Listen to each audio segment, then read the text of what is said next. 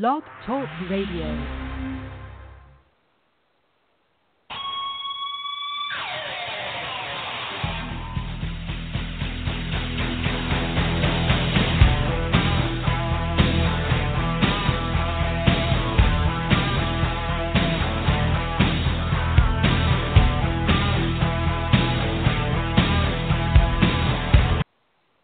Welcome to Gridiron Blitz right here on Apple Podcast, TuneIn, Player FM, Wednesdays, 10 a.m. on Indie Rap Radio, and right here always on Block Talk Radio. Your host, Oscar Lopez here. We are diving into episode 264. We did have Sylvie Ibish scheduled for interview today. Unfortunately, we will not be able to do the interview today. We'll reschedule with her. Something has come up, so we will reschedule with Sylvie on the journey she's going to have in the WNFC, hopefully next week or the week after. So we apologize to our audience for obviously our promo, but we will talk to Sylvie in the next couple weeks. We are going to have Junior Pardo here talking AAF Week 4, Week 5, previewing Week 6. So we're going to dive into that. And a lot of things happening in the women's game overseas, as well as a lot of events happening in the next couple weeks here coming up. There's a lot of stuff lined up. And the big bombshell that we were talking about, WNFC TV for the WNFC. So we'll get the take on that. So let's bring in our panel here. It's going to be college football group Troy Wilson and the Hall of Fame quarterback, Luis Bean. How you guys doing? Good. What's up, How's it going, Troy? Doing good. How's it going? I'm good, man. Just chopping it up over here, man. Ready to go. All right. So Troy, let's dive into free agency since we're going to dive in first. Any surprises in free agency for you right now? Odell Beckham goes to the Browns. Man, did the Browns load up this offseason or what? I mean, first they get Olivier Vernon from the Giants. They pick up Kareem Hunt. And a lot of people are forgetting about that one, with all of these, everyone's posting what that lineup looks like. You already got Jarvis Landry. Baker Mayfield, he's coming on. He looks like he's going to be, a force to deal with for a while. You got Nick Chubb at running back. You got Njoku, who they spent a first-round pick on. Now you bring Odell Beckham into the frame. And don't forget, Odell Beckham and Jarvis Landry are best friends. I mean, just imagine you playing a game of football and you're playing it with your best friend at the highest level at a place that you guys dream, in the league that you guys dreamed of as kids. And just to see that come to fruition right now, Cleveland is jacked up right now. I mean, look, Cleveland has gone from worst to now being the talk of the league. And so that's the beauty of the NFL. That's what the parity is in the NFL. You get to do things like that in the NFL, not so much maybe in the NBA where it seems to be a little bit top-heavy. But, with so much parity in the NFL, everyone has a chance right now. So I'm waiting to see what the odds looks like coming out for Vegas and the odds makers as to how Cleveland is going to how they're going to stack up as far as their Super Bowl odds. But, man, they are really being talked up right now. And they did lose Jabril Peppers. They lost their first-round pick and a third-round pick. But just think, man, they stockpiled picks for a lot of years in that organization.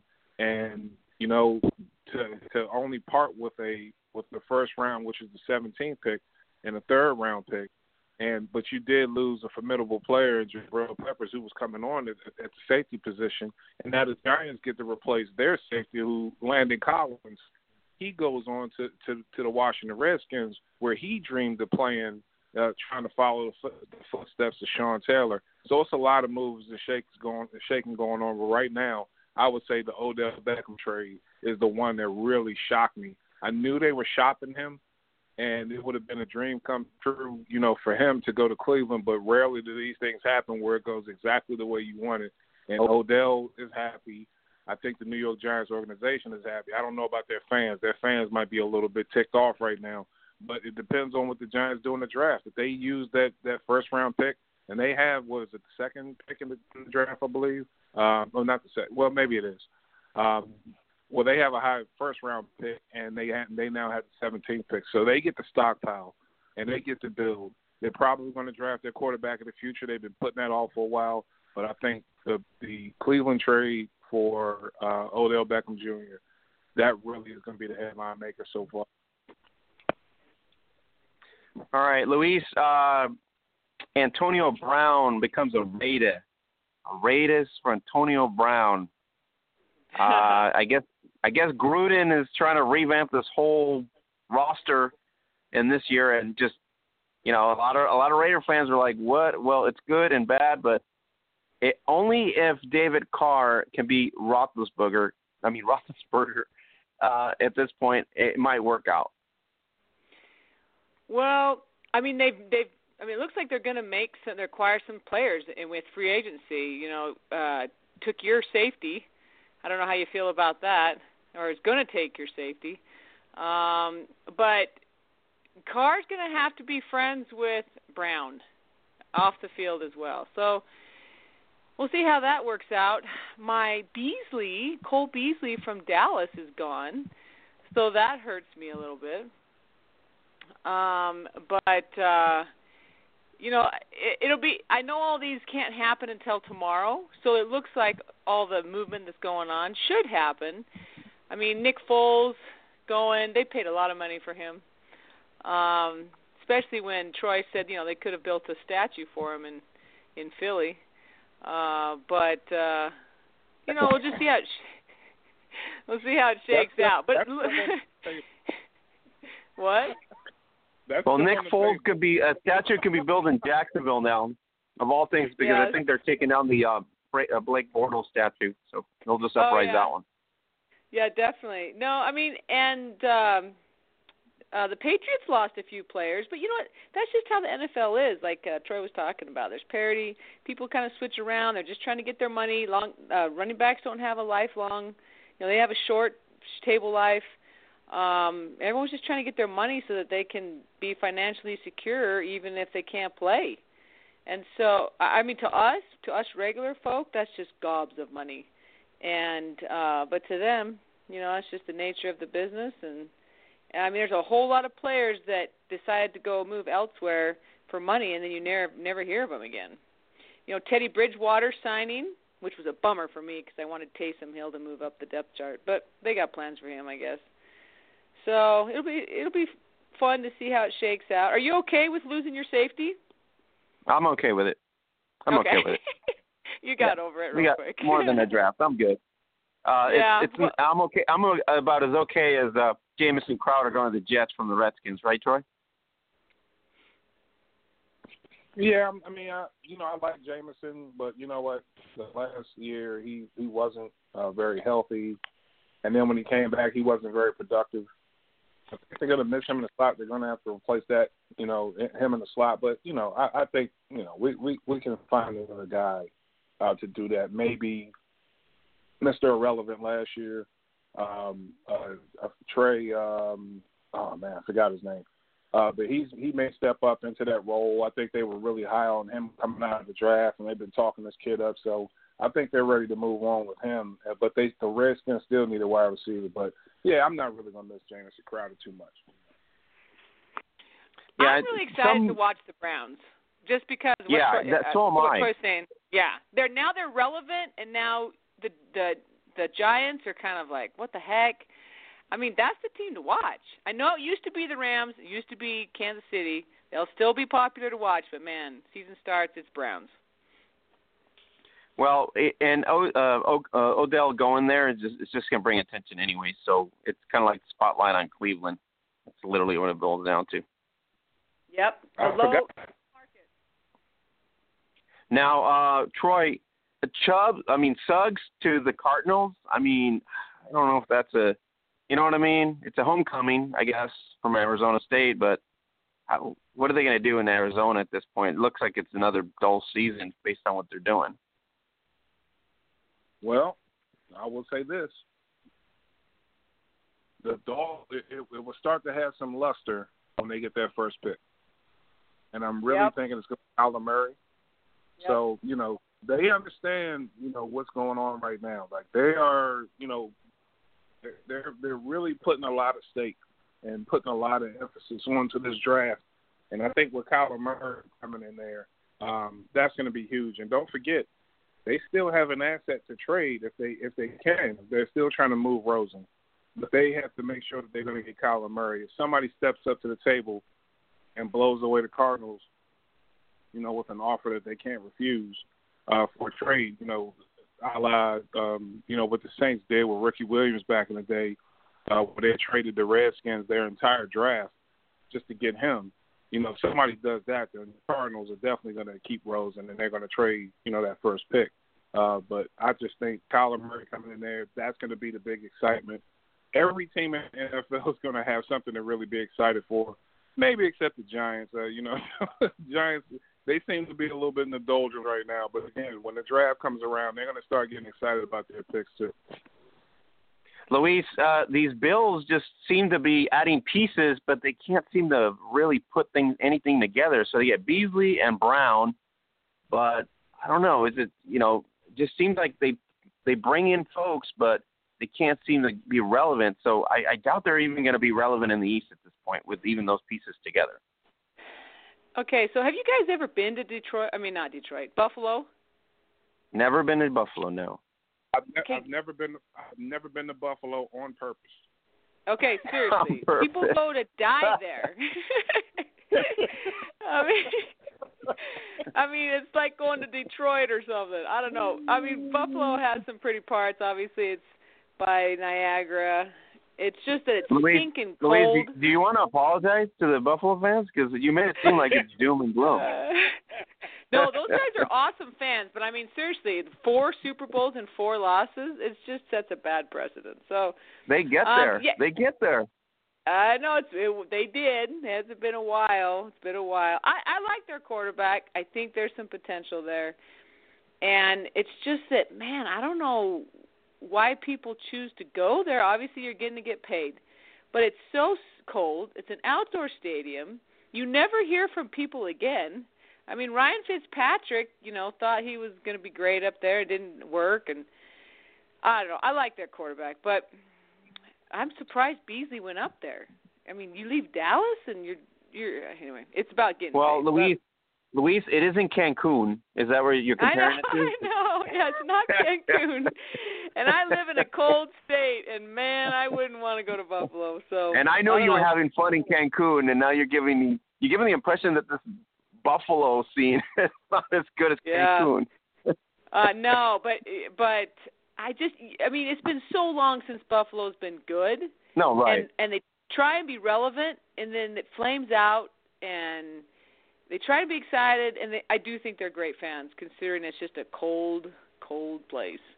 It's not New York City as far as the press and the media, so those parts are good, but, oh, man, we'll see.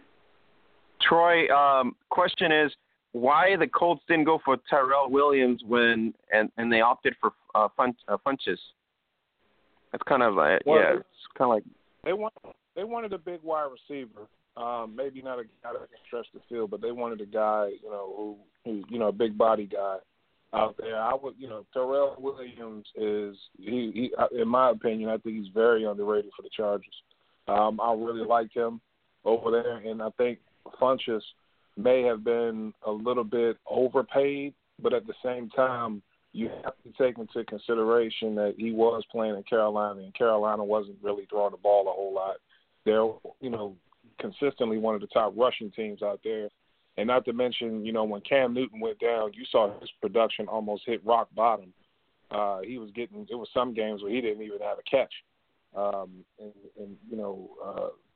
After they started 6-2, and then Cam Newton started to get dinged up a little bit, his production just dropped right off. So I'm not going to hold that against Funch. I think him being with Andrew Luck is going to be a whole just a different world for him, because he's never played with a quarterback with that kind of skill set that can get the ball out that quick, that can read defenses as quick as he can. And I really want to see what he does. I mean, they signed a 1-year deal, so this is a tester here. See how it pans out. But I'm interested to see how he does. I mean, I was high on him when he was coming out of the draft. Obviously, I've seen him play. He went to Michigan. So I'm really looking forward to seeing what he does. Now, Luis, Tyrann Mathieu goes to the Chiefs from the Texans, but they do pick up Deshaun Gibson, which gives them kind of an equal type of player, but obviously Matthews has more value. It really upgrades the Chiefs, I think, in a lot of ways. Yeah, Tyrann Mathieu is a good player. I mean, both those teams are good teams, up-and-coming teams, great quarterbacks. So, once again, it's just a money thing and a numbers thing. So, I see that he could have stayed or gone, and I still think he will be successful where he's at. He's got good quarterback. Troy, Texans lose a lot of key positionings in this early free agency here. There's a lot of players that have shifted to other teams, but I'm thinking they're going to more of a heavy draft mentality here as when the draft comes around, because they're losing a couple players.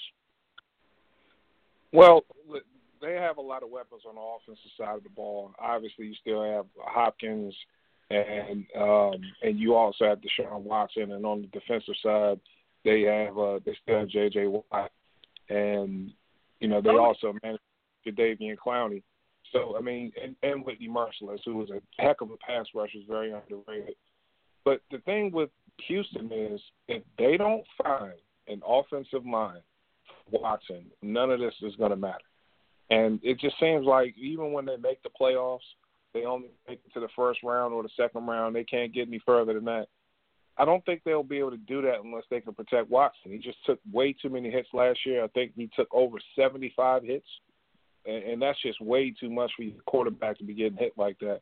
And so if they can find a way to, and I guess that's why they kind of let Tyrann Mathieu go, is to sit back and say, hey, look, we have the defense here, and, we will be able to account for that loss, but we do need some assets and some money freed up to go ahead and try to get, Watson some protection.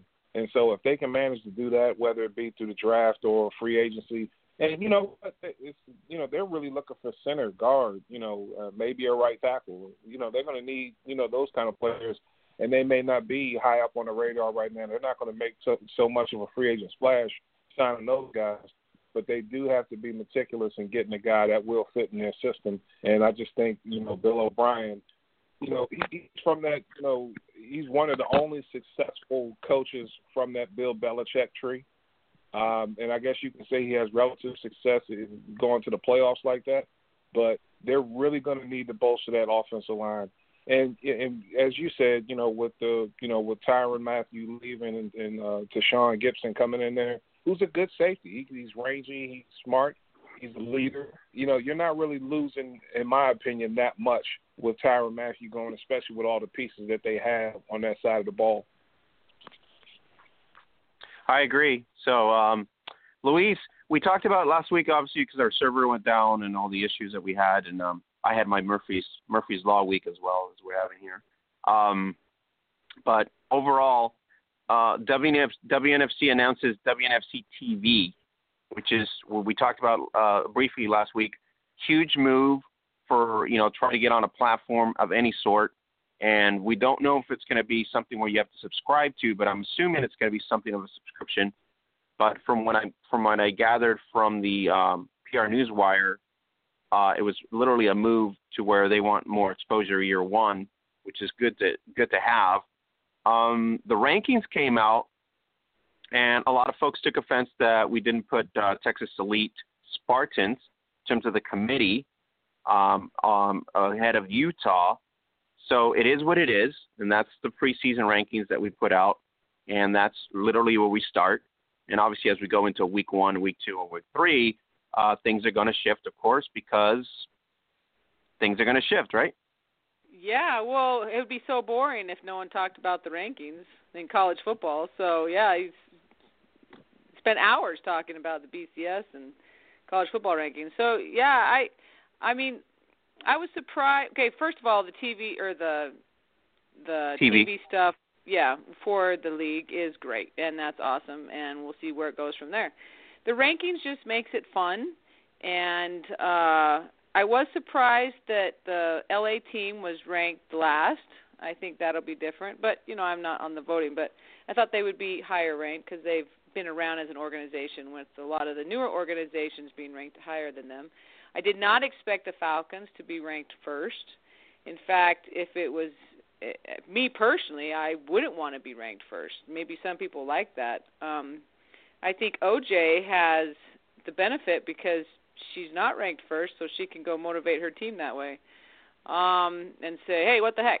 So, I haven't gone to – the rankings came out while we were in Mexico, so I didn't get on and look at any of the comments. And so you were saying that people were, just questioning it and upset or whatever. Some of the early posts or comments that I've read on the group boards is, both Utah and Texas are on equal footing. Some feel because the elite beat the Falcons in the best of the West that they should have been ranked higher in that regard. But the records are basically similar, in terms of wins and losses. And if you go back to 2007, most of the roster on the Spartans is basically equal to what was Dallas Elite at the time when they went, for the championship. So there's a lot of things there. The other teams really, we went on merit of history. So you got to go back to success. And this is, like I said, preseason ranking. This means nothing, as another person told me, right? Because this is like for fun. Here you are. Here's your start.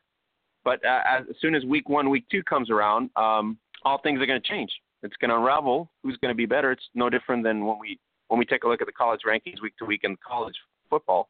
It's going to be one of those things where somebody, like Troy says, somebody's got to step up their game to get better if they want to be, if they want bragging rights. Oh, for sure. Yeah, I think it's totally fun and cool. So, I had asked you what you just said. Hey, how come you chose Utah number 1? And like I said, I wouldn't want to be number 1. So, I don't know what Troy has to say on the whole thing. I think, when it comes to early rankings, I just really don't put a whole lot of stock into it.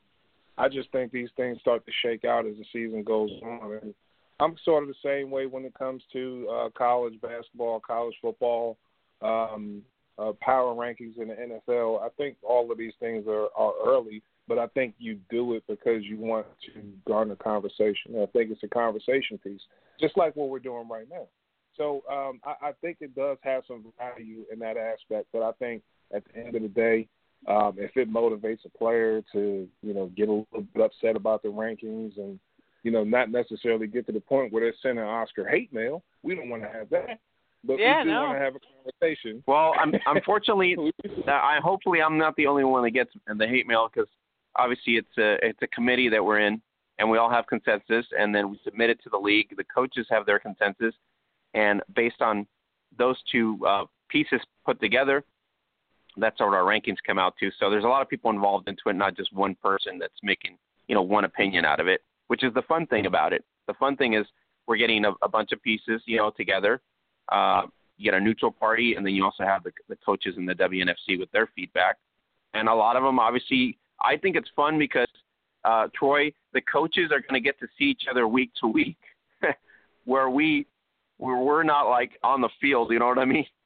Or if you're gonna step up your game, the coaches are gonna know exactly what team is durable, what team is a scary feeling of a team, and they're also gonna know what team is just like way better than anybody else.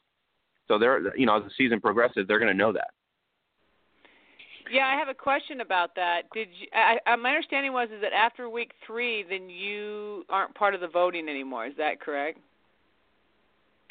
Week 3, it's at this point it is week to week, and both parties combine after week 1, week 2, week 3. We go. The submissions are from the coaches to the executive group. We submit our analysis to the executive group. They submit their analysis, and then we can combine information. So we have access to to the coaches, of course, if we desire to ask questions of something. and at the same time, the coaches have leeway with us in terms of asking us something. Ultimately, we submit our part of it to the executive group. The coaches do that way, and then the executive committee, the executives up there decide to post the final rankings or the week-to-week rankings. So as it's going to come out, that's how it come out week to week. I think it's great because, to Troy's point, it is a conversation that we got to have, and then each athlete in each team is going to have to assess themselves week to week as to, why are they not in this level. There's a lot of teams from the group boards that I met that, some of the players on the group boards, they're okay with being in the middle of the pack right now because to them, like you said, Luis, that's the starting point of hunger. If they're ranked, middle of the pack or at the bottom of the barrel at this point, if you're the hippies, for example, haven't played it down, brand new, you don't really have anything to say about it because you're just going to get into it and hopefully you start moving up the ladder. If you're at the top and considered to be at the top, then you got something to prove, right? You got to sustain that. So there's a lot of positives to it too because it kind of makes the season very exciting. Oh, yeah, I think it's a great thing. I love that it's already out.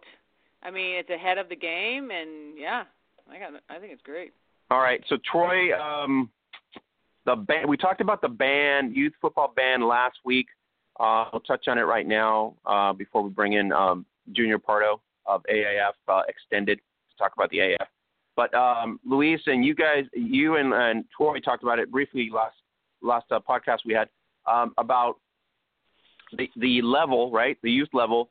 My question is, how will that affect the girls' game?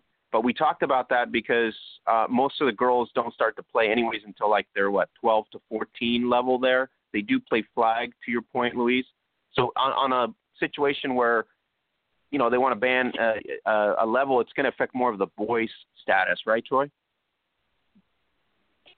Yeah, I definitely agree with that.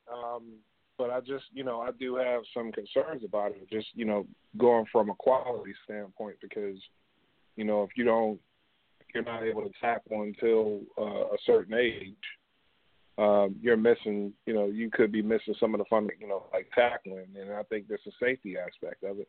There's already an emphasis on that in the game now.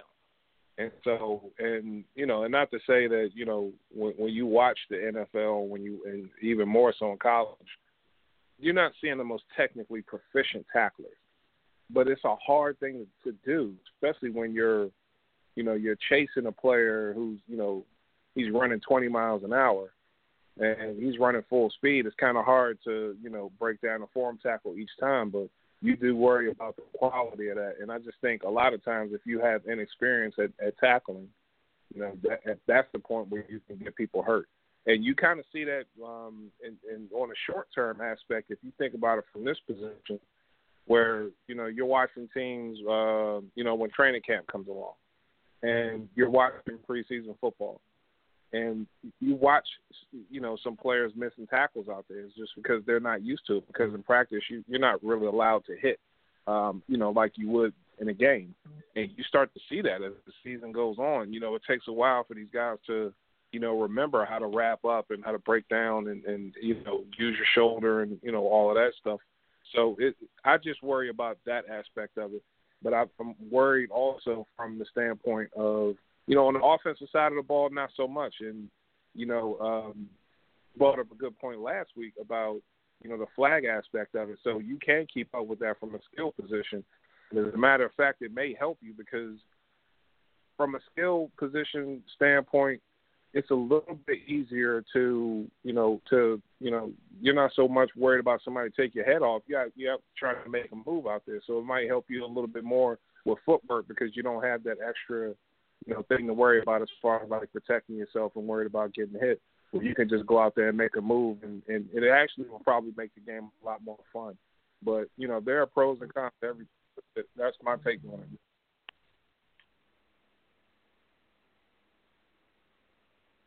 Luis, so your feelings on that was you said flag literally for girls. It's not a big deal. Oh, I'm coming from I'm a female who started playing tackle football as an adult. So I agree with Troy, and yet I also think it can be overcome in the sense that I do think that in the women's game, coaching is paramount because you can have some very good players and they're just not a very good team. But I know that women can play football, and if they've been taught properly, they can, be pretty good in 2 or 3 years. But I know that the women are really motivated. Doesn't mean that the youth can't be motivated, but I know we have quite a few coaches on the Falcons that were high school guys, and they always comment how hungry the girls seem and how they want to do extra and they want to learn, and it's just not the same in the high school ranks overall, generally speaking. Doesn't mean that you don't have kids that aren't working hard, but they just think it's great. They just think, wow, this is awesome. So I just think there's push and shove to everything, and if a law comes out, like Troy and I were talking about, hey, we don't want the government deciding certain things, but I think it'd be okay either way. But that's because I'm coming from a female point of view. So, and that's what I'm saying, because technically, if we talk about the women's game, Utah girls football, New England, Indiana, Georgia, all those, most of the key points now are what? High school, right? The girls are starting at the high school level where they're trying to introduce the tackle more so at the high school level towards the college level. So right. The detriment really is on the boys' side. It was what I'm saying, because a lot of the parents are questioning the fact that their kids are 5 to 7, and they don't want their kids to have CET before they're 12 or something like that. So they're kind of questioning that. But on the girls' side, my thing is, I think there's still a positive because most girls will play flag prior to even trying tackle. And if tackle is available at 12 or 14, to your point, they're going to try it, because they've already built some skills as Troy has mentioned. So to them, it's not going to be a big issue if you ban tackle, not to tackle up to 12 or 14, basically. Yeah.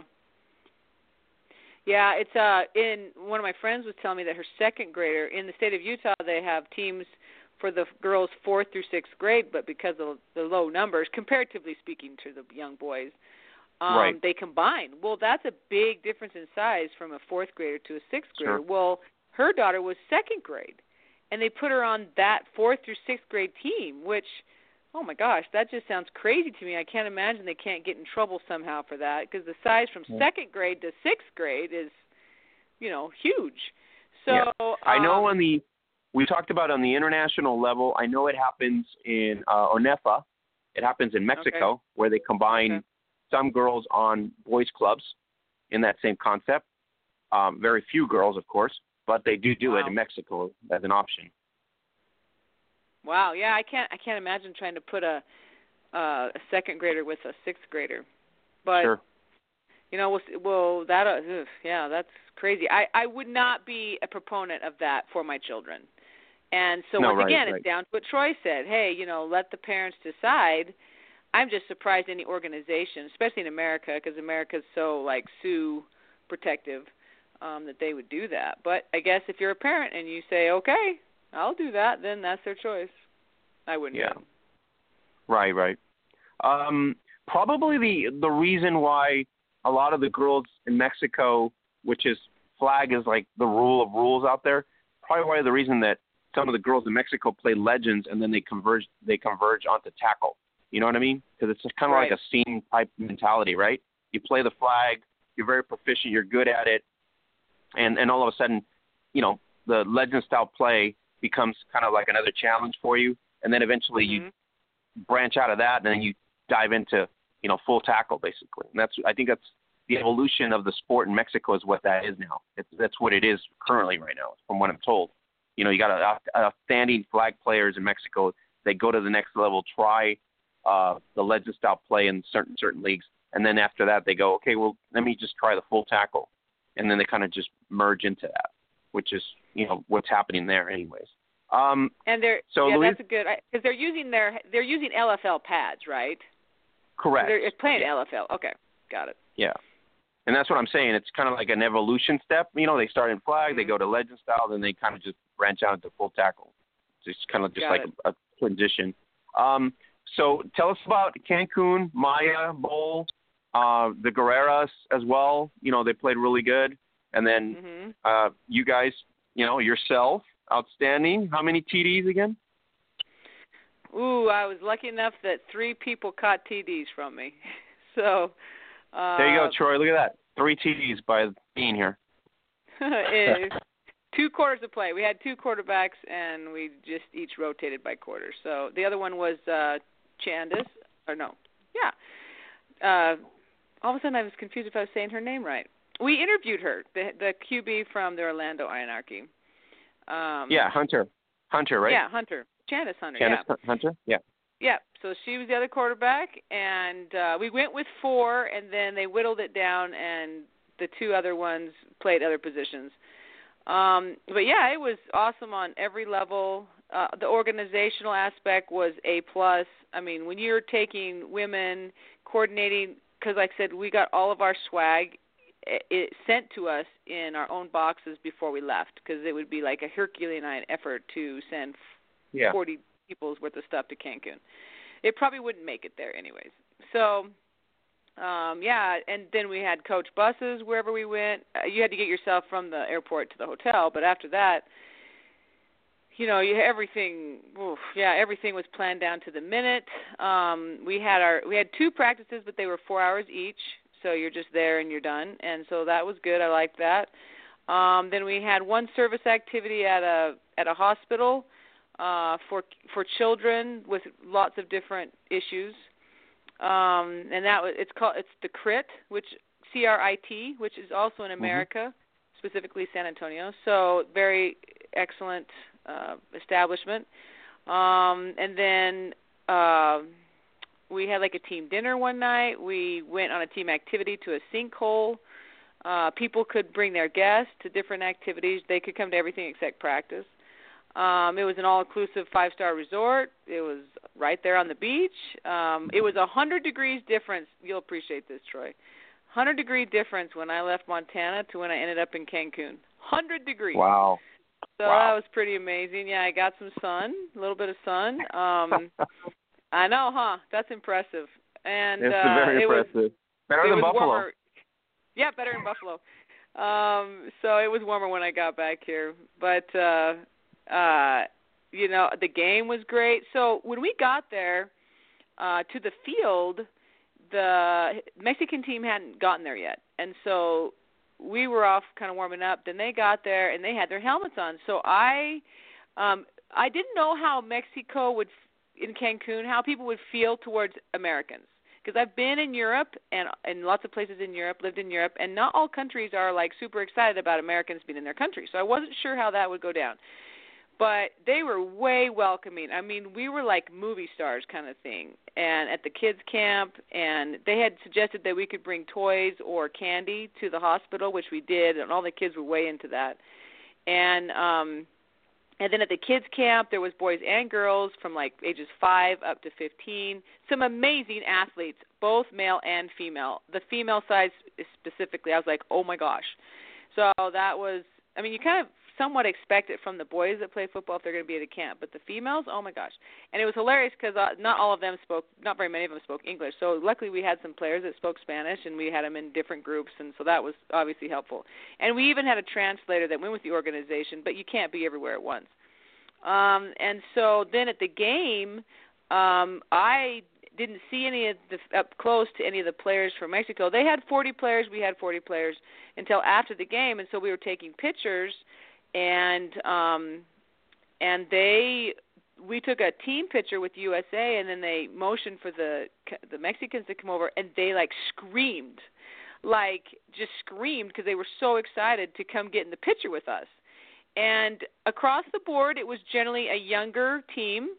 The ages were all mixed on the American side, but I would definitely say the team for the Mexicans averaged in the 20s, low 20s.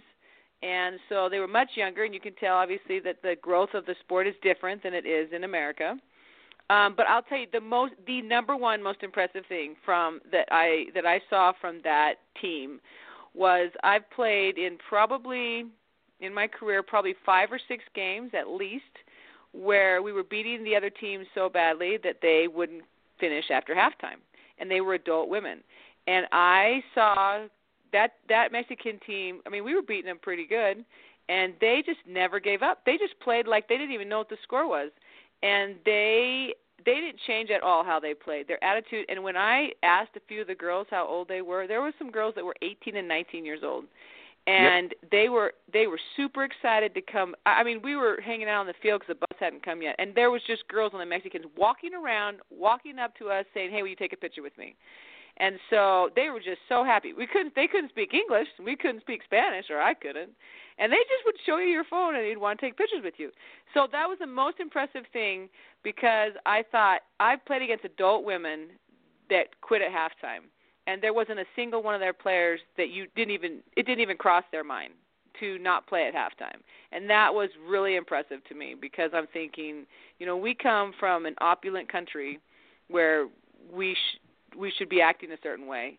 And I don't know where all those girls came from. I don't know the background of the team. And they were really impressive. And then they were gracious. Their coaches were super gracious. There was an invitation extended to have them come play in America, those kind of things. So I was very impressed by that. The game was fun. It was most of the players on the USA were Midwest and Eastern players, I think, because it's cheaper to fly from those places to Cancun. I have no idea. I'm just saying that's what it was. So I got to know a lot of players, because if you're playing in another all-star game, you're usually playing West against East, so you're not usually playing with them. So there was like 6 Falcons that went, and it was just fun all over the place. I mean, big lizards and just getting to know other girls and other coaches. A lot of the coaches for this organization, quite a few, had less experience with women. There was 2 female coaches, and then there was Coach Rick, and they're all, full-time female coaches. The other coaches were experienced coaches, but less experienced with women. So that was an interesting dynamic. Women are just different than men, and no matter what anyone says, they are, huh, Troy? So yeah, it was like we had a full staff. We had the whole streaming staff. We had the interpreter. We had our own doctor there from L.A. who worked on girls continually anytime they wanted, like a chiropractor, physical therapist, those kind of things. So, yeah, I mean, there's nothing. If someone was to ask me in a private setting if there was anything negative about the event, I couldn't say anything. And they've announced some other events coming up later this year. I think one of them is going to be in Puerto Rico. So a couple stateside ones. They have different plans for things. So, it's just an opportunity for women to play football. And this is the American Football Events, right? American Football Events, USA. They do men's and women's. And they all said it was way funner with women. Way funner. Because they said the women are all really into it. And the guys are like, yeah, we're pretty smart already, that kind of stuff. So, yeah, women make it just, it's just, you guys know, you're in with women's football. It's just a different dynamic. And I also have noticed that the women for this event were very gracious. I'm saying the players, very gracious, very appreciative to all levels. And I've been in some events where not all players are like that. And I don't know why. I mean, I have some guesses why, but I'm going to keep those to myself. But all the players that came, there was no hot rods. There was no players that thought they were going to come in and rule the day or be the star. There was just none of that. And it was just really refreshing. I haven't, the Falcons is not like that anyways, but when I've been in other events, sometimes other all-star games for the leagues or whatever, people come in with their own agenda. And the agenda was to do it together, to work together, and that's a great agenda in my book. So it was just really nice. The players were just very sincere, worked hard for their minutes. The roster of 40 was a perfect number. So yeah, I can't say anything. It was way fun. And what you do is that you buy your swag, part of your fee, and then you keep your swag for up to 2 years, and the swag's the same. So if you ever do another event with them, you don't have to replace your swag, and that includes your helmet. And so it's a good system like that because, for 2 years, then it's not like going to another event and you got to get more swag. So, right. that's a good deal. And there's just more and more opportunities for women. They don't have to come from the 2 or 3 main leagues in the nation. And there's people out there that think, hey, we should open this up for women because it's kind of the flavor of the day with female sports and stuff like that. So, right. or the trend. Anyway, it was pretty cool. Awesome. You should have been there, Mr. Spanish speaker. You should have been there and been, I should have, but I had other things going on in my outside endeavors. Well, but definitely. I'm glad that you guys had fun. Yep. I'm glad you guys had fun. I know Sasha Cruz, one of our No Joke Football athletes out there. Smooth Laurie Jones was out there as well from Mile High Blaze. So 2 other No Joke Football athletes as well. So we'll keep tabs Sasha on Mother Russia. We called her Mother Russia. She was Mother Russia. So AFE will keep tabs on any of their future events coming up, and we'll keep them posted on our Facebook page at the hub at facebook.com/Gridiron Beauties. If you guys haven't had a chance to, Brooke Leash is going to have shoulder surgery, so we wish her well in surgery. She's coming up here probably in another week or 2 to have surgery. So prayers go out to her. Make sure she recovers really well. So the Phenom should be back to 100% hopefully by next season. At this point, check out our Instagram as the BAFA champion. Birmingham Lions, 6-time champions, courtesy of Lisa C. Thomas and our Instagram. Congratulations to them, 6-time champions of the BAFA women. Also, congratulations to Wembley Stallions this past weekend as they win the Division II BAFA Sapphire Series championship as well. So 2 champions there assigned. Let's go into the huddle, and we're going to bring in, obviously, the man that knows it all, AAF Extended founder Junior Pardo in the house, and we're going to be talking Alliance of American Football here. And given the issue we had with our server last week, we're going to be recapping Week 4, and we're going to touch base on Week 5 as well, and then kind of preview Week 6 at this point. So, Junior, the Commanders and the Legends, both underdogs in Week 4, and they pull off the upsets. They did, man. It was a good weekend to watch. Week 4. Aaron Murray definitely is making a difference for the Legends already. 2 weeks, he's played 2.5 games right now, and he's making a big difference for the Legends. And it's good to see that my prediction was wrong, that I called that the Legends would go winless this year, and they are no more. They're 2-3 right now. Another big win. Junior, I think they heard you. They might have heard you. Yeah, they might have heard me, man, because I really didn't think they were going to pull it off. I didn't think they would win a single game this year, but they pulled it off. Memphis, they looked like they were the one to do it over the Legends, but they couldn't. So right now, I want to see what the Legends do. Junior, let's bring in Troy here to pick your brain on the Alliance of American Football here. Troy Junior's been here every week. He's willing to come in and talk AAF, and Jen Welter gets her first win. Legends get the win, and the Hot Shots second win, right in Week 4, as we're talking about. They stunned Hot Shots for their first win. 4, the Irons suffer their first loss, which is Coach Locust's first loss with the D. Yes. But overall, so Troy, chime in.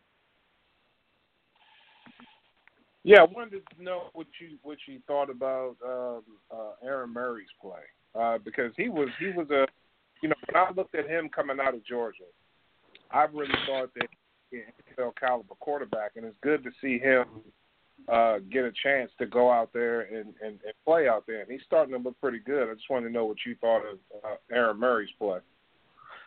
Aaron Murray, on Week 1, he never really did get the shot that he deserved, being that he was the leading passer at Georgia, and everybody in Atlanta in the Legends squad was the Legends fans were expecting to see Aaron Murray from Week 1 instead of Matt Sims. Progressing, we get to Week 3. He plays a game and a half. They couldn't pull that off, but Week 4, He manages the game pretty well. Screen passes have been his best friend so far, especially week 4. Screen passes helped him a lot, get into the rhythm of the game. They helped him get into the rhythm of the season. And now week 5, we saw what he was able to do.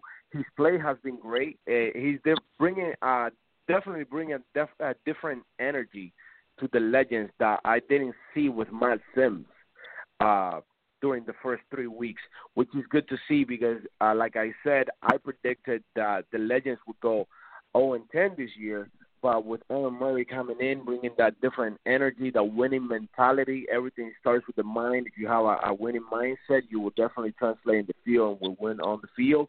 And that's what Aaron Murray is bringing, and he's bringing it. He's playing well, screen passes, the deep shots. He's reading defenses very well.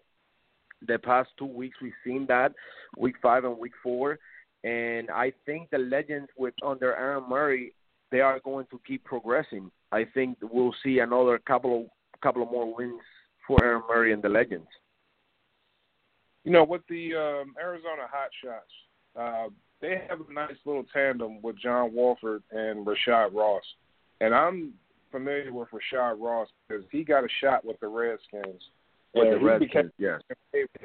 He became a fan favorite really quickly because he just made plays. And we were, a lot of fans were really upset that he didn't get a chance, especially with some of the woes that they had a little bit afterwards with Rashad Ross. But now he's getting a chance to shine out there, and he and John Wolford, they have a pretty good connection right now, don't you think?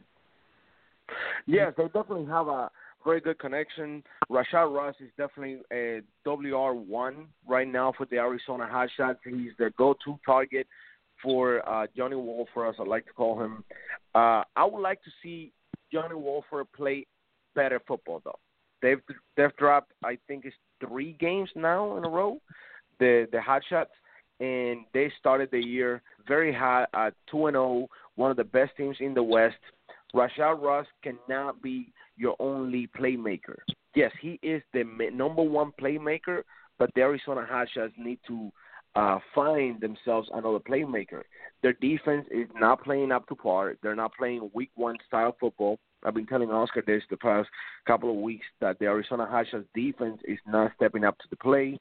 Johnny Wolford is making a couple of mental mistakes during the game, causing interceptions, killing the drive short.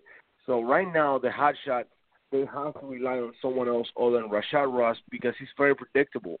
Teams are going to start doubling Rashad Ross, and what is the Hotshots going to do? They need to find another playmaker for them in the event that the Rashad Ross gets shut down, because Rashad Ross and the Hotshots are going to be playing the Apollos soon.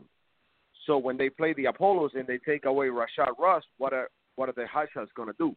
So right now they need to find another playmaker for the time being until Johnny Wolford can get his passes under control, his interceptions, reading the defense a little better, because the past couple of weeks for John Wolford has not been pretty. Well, let's go to a name that a lot of NFL NFL fans are familiar with, and that's Trent Richardson. I'm going to be honest. When he was coming out of Alabama, I was not high on him. I just didn't think he had, the skill set. He just had the right footwork for it. And for Birmingham, it looks like he's putting the ball in the end zone a lot. He's right now he's leading the entire league in touchdowns, even though Birmingham has lost his last 2 games. What do you think of Trent in his first season in the AA? Well, for Trent Richardson, I spoke about him a couple of weeks ago, and I had the same complaints about him in the AAF that I had when he played in the NFL. Is his inability to hit the holes, his inability to get off the blocks fast enough to create open space for himself. Yes, he is deadly within the 10 yards in the end zone, but other than that, he's really no good. He's averaging, I think it's 2.5 yards per carry right now, which, as we all know, is not a very good average for a running back. He has most of the touchdowns for the Birmingham Iron because their quarterback Luis Perez, which just got benched last week, isn't able to find the end zone. So they have to rely on someone. But Trent Richardson is an end zone type of guy. That's the way I see him, end zone type of guy. He cannot hit the holes. The vision, I just don't see the vision that a running back is required to have to play either AAF, NFL, XFL. It doesn't matter what league it is. If you're a running back, you must have vision to hit those holes with the minute they open up, and Trent Richardson just doesn't see them. He's the workhorse, only averaging 2.5 yards per carry.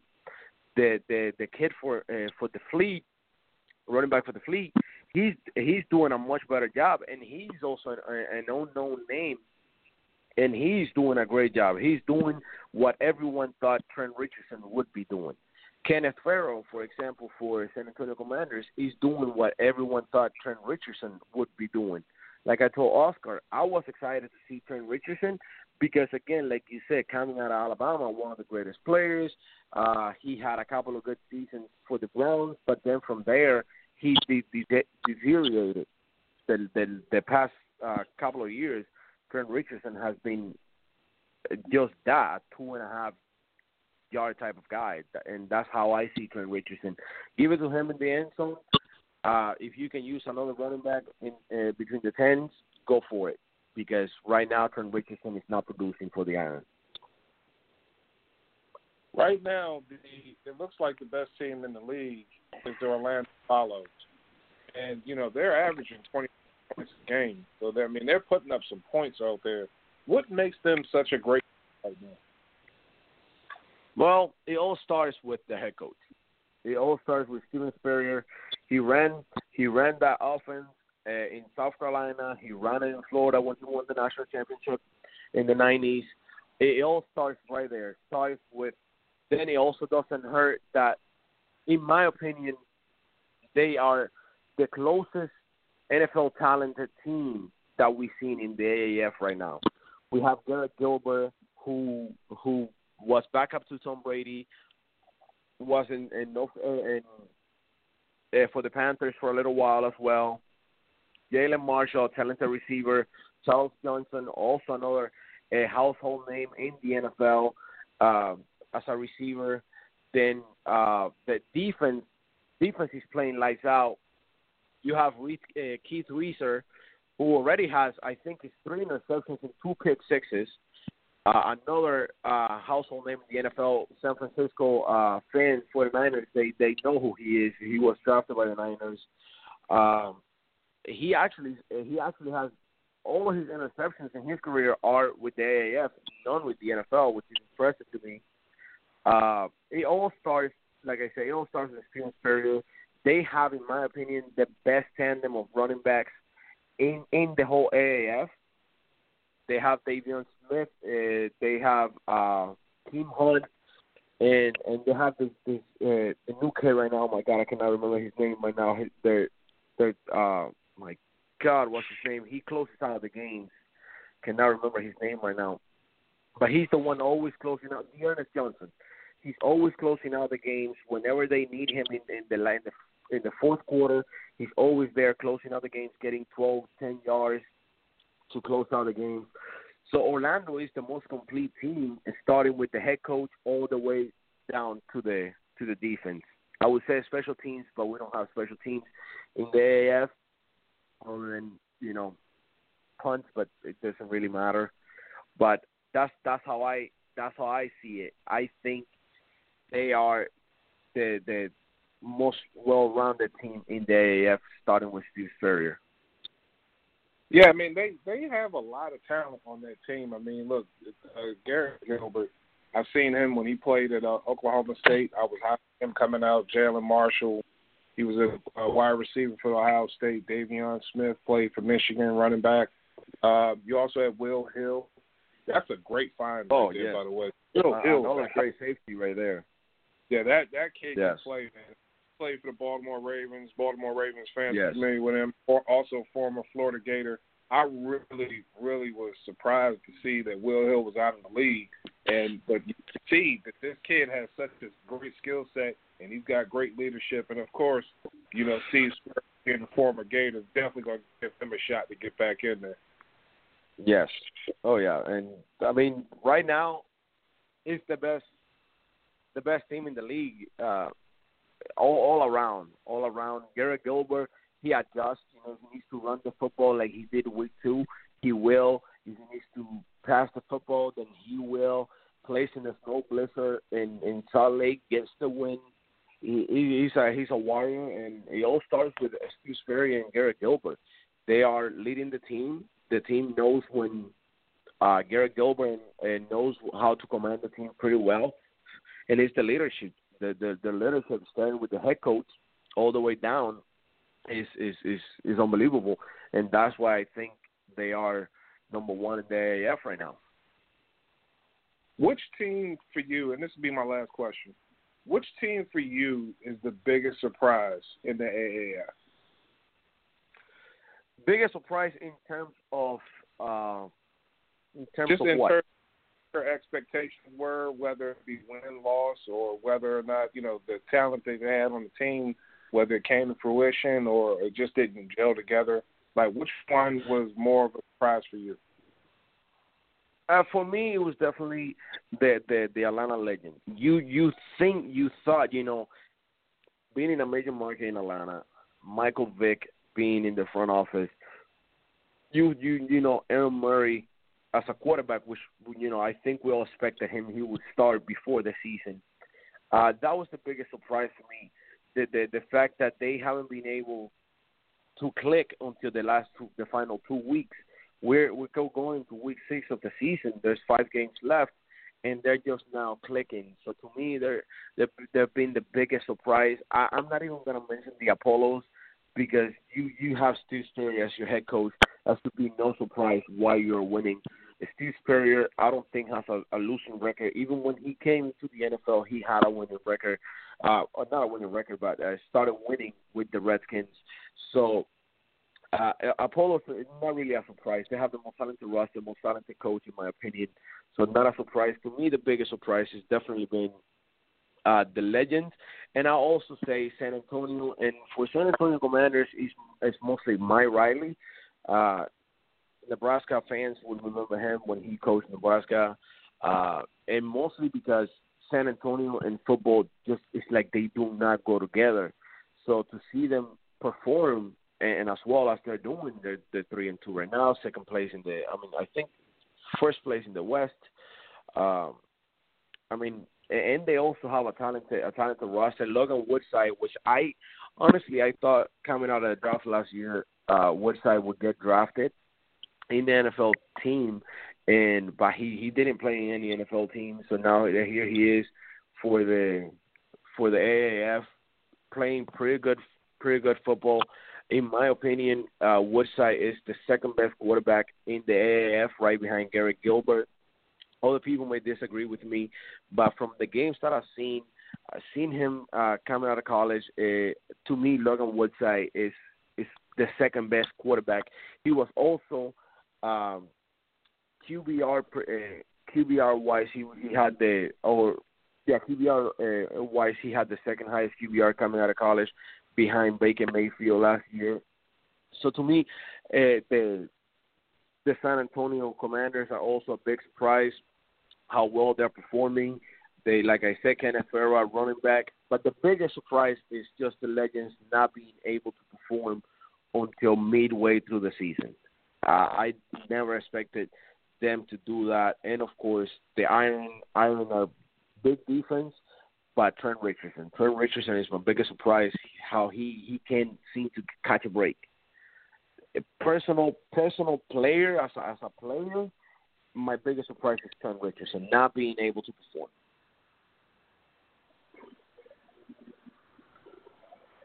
Gotcha, man. Listen, I really definitely appreciate your knowledge on this stuff, man, because, we enjoy talking football here. I was anxious to see some of these players, some I was familiar with and some that I was not familiar with, and see how they kind of put it together. And I agree with you. Trent Richardson, I never really liked the way he played. I just felt like he was vastly overrated at Alabama, but I wanted to see the kid do well.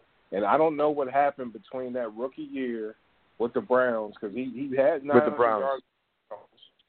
And then after that, had a great rookie year.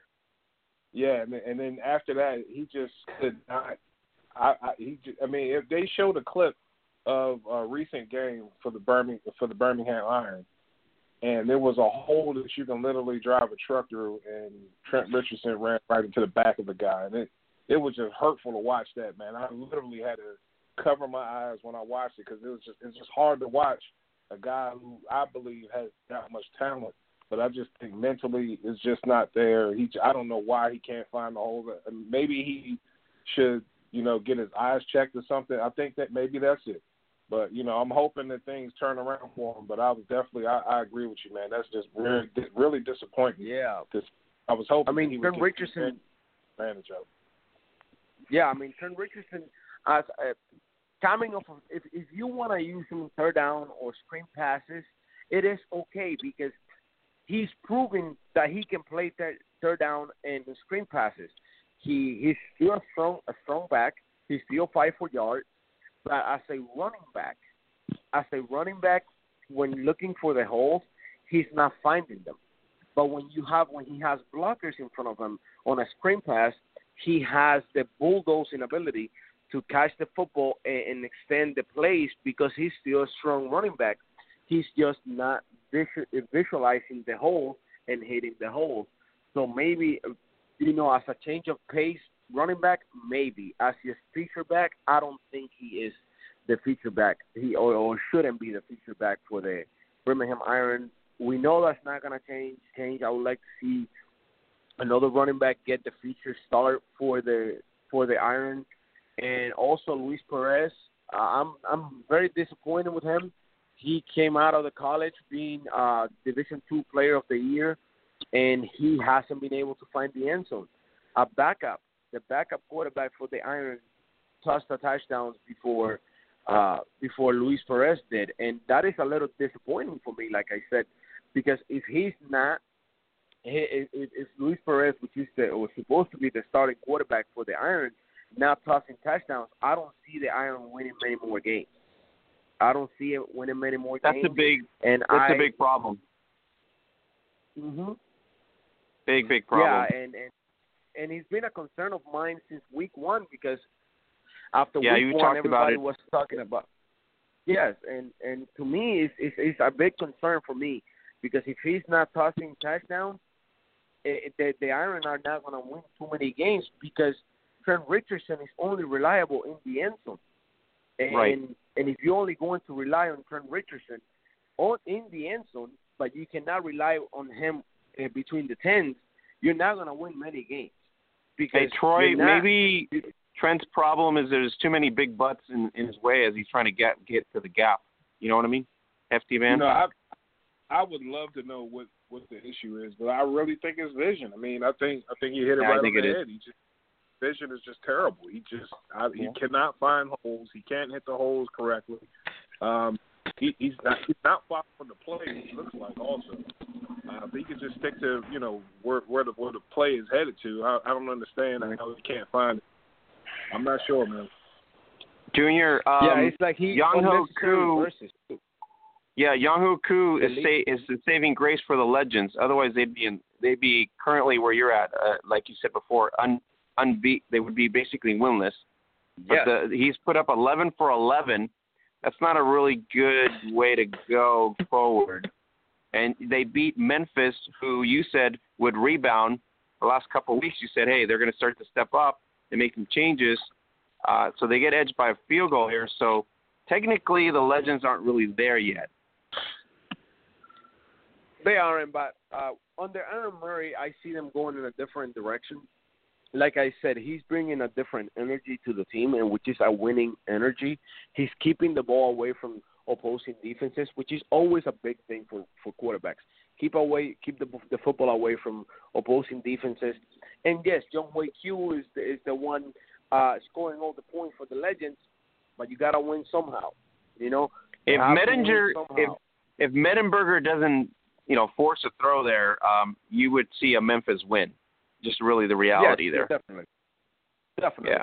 He should have just thrown the football away. Nobody was open in that play. He should have thrown the football away, take your 3 points. You would have taken the lead. Yep. And you have a very good defense where you can stop the legend. But again, like I said, Aaron Murray through that game, he was finding holes right in the middle of the defenses. He was turning up the cover 2 and cover 3.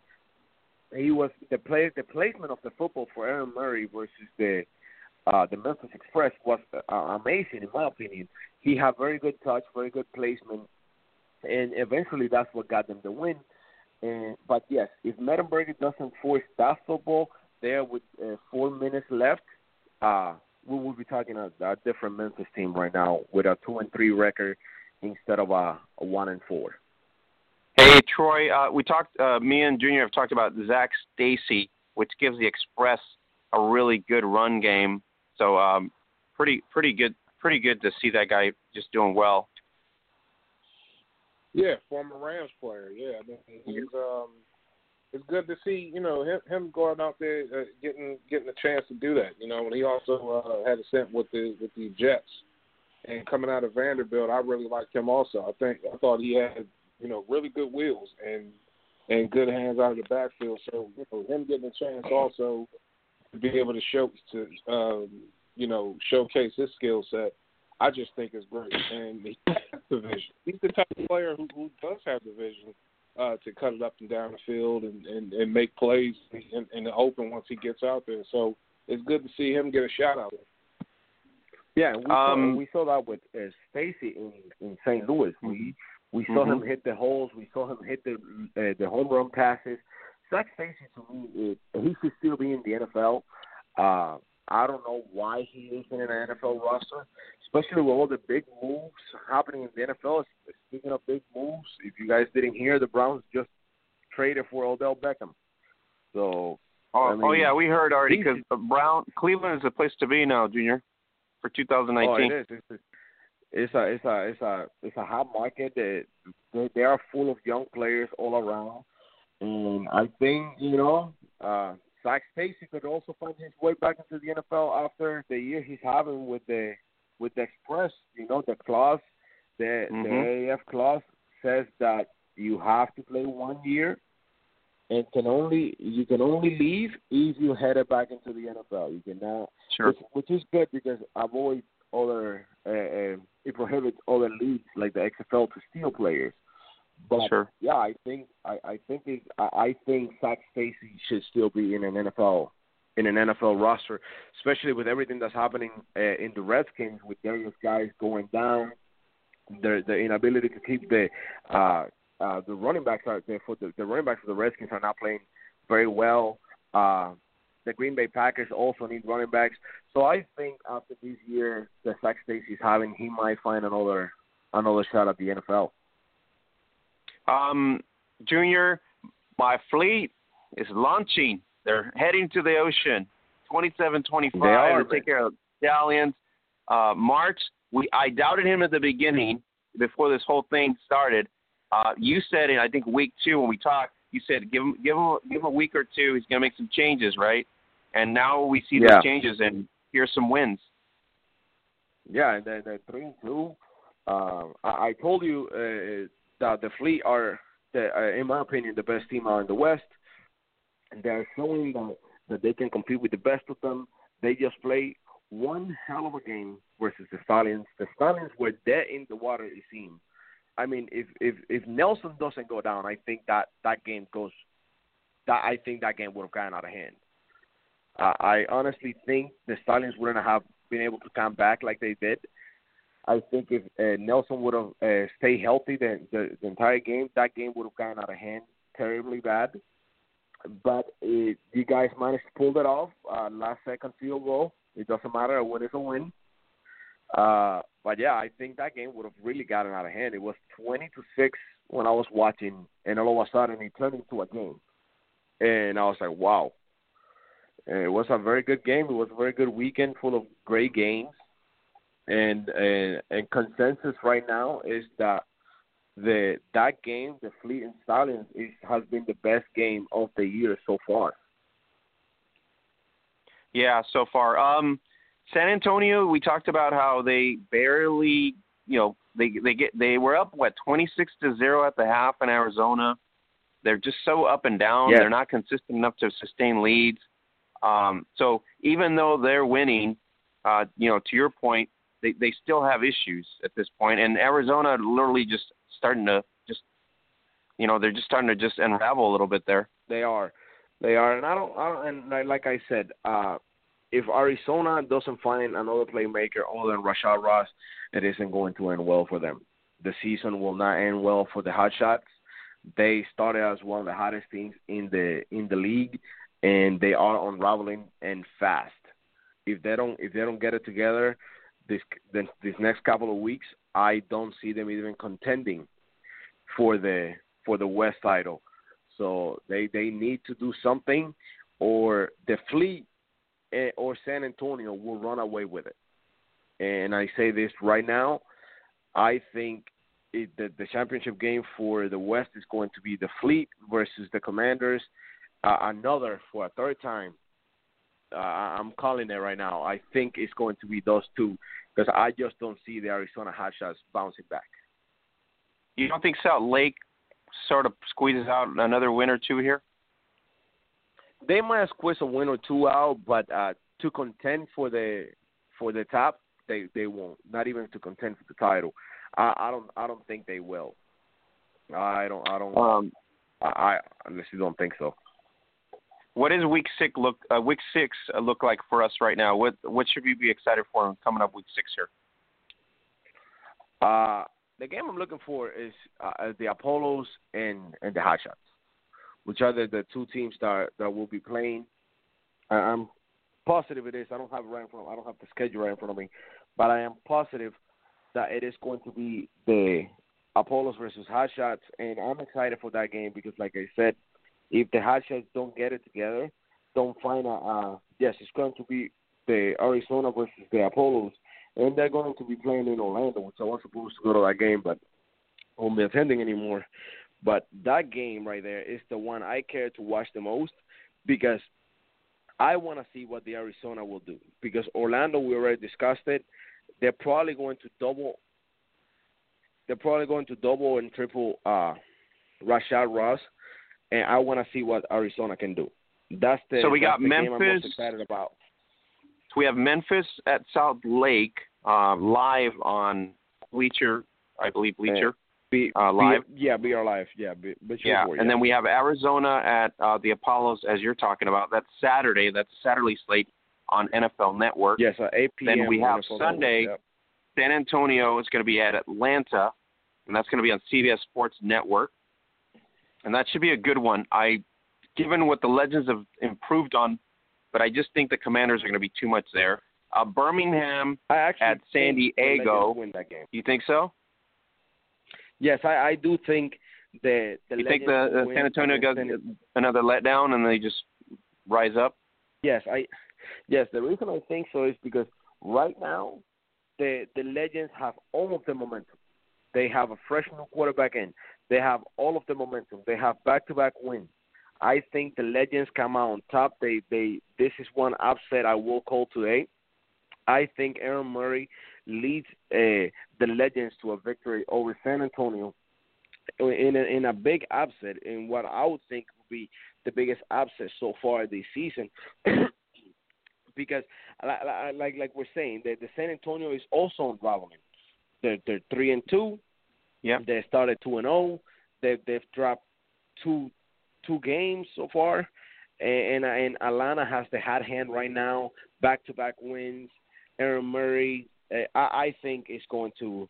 I think I have the Legends. The defense is also improving and has improved over the past 2 weeks tremendously compared to the first 3 weeks. So I think the Legends. I have the Legends. And for the final game, Birmingham at San Diego.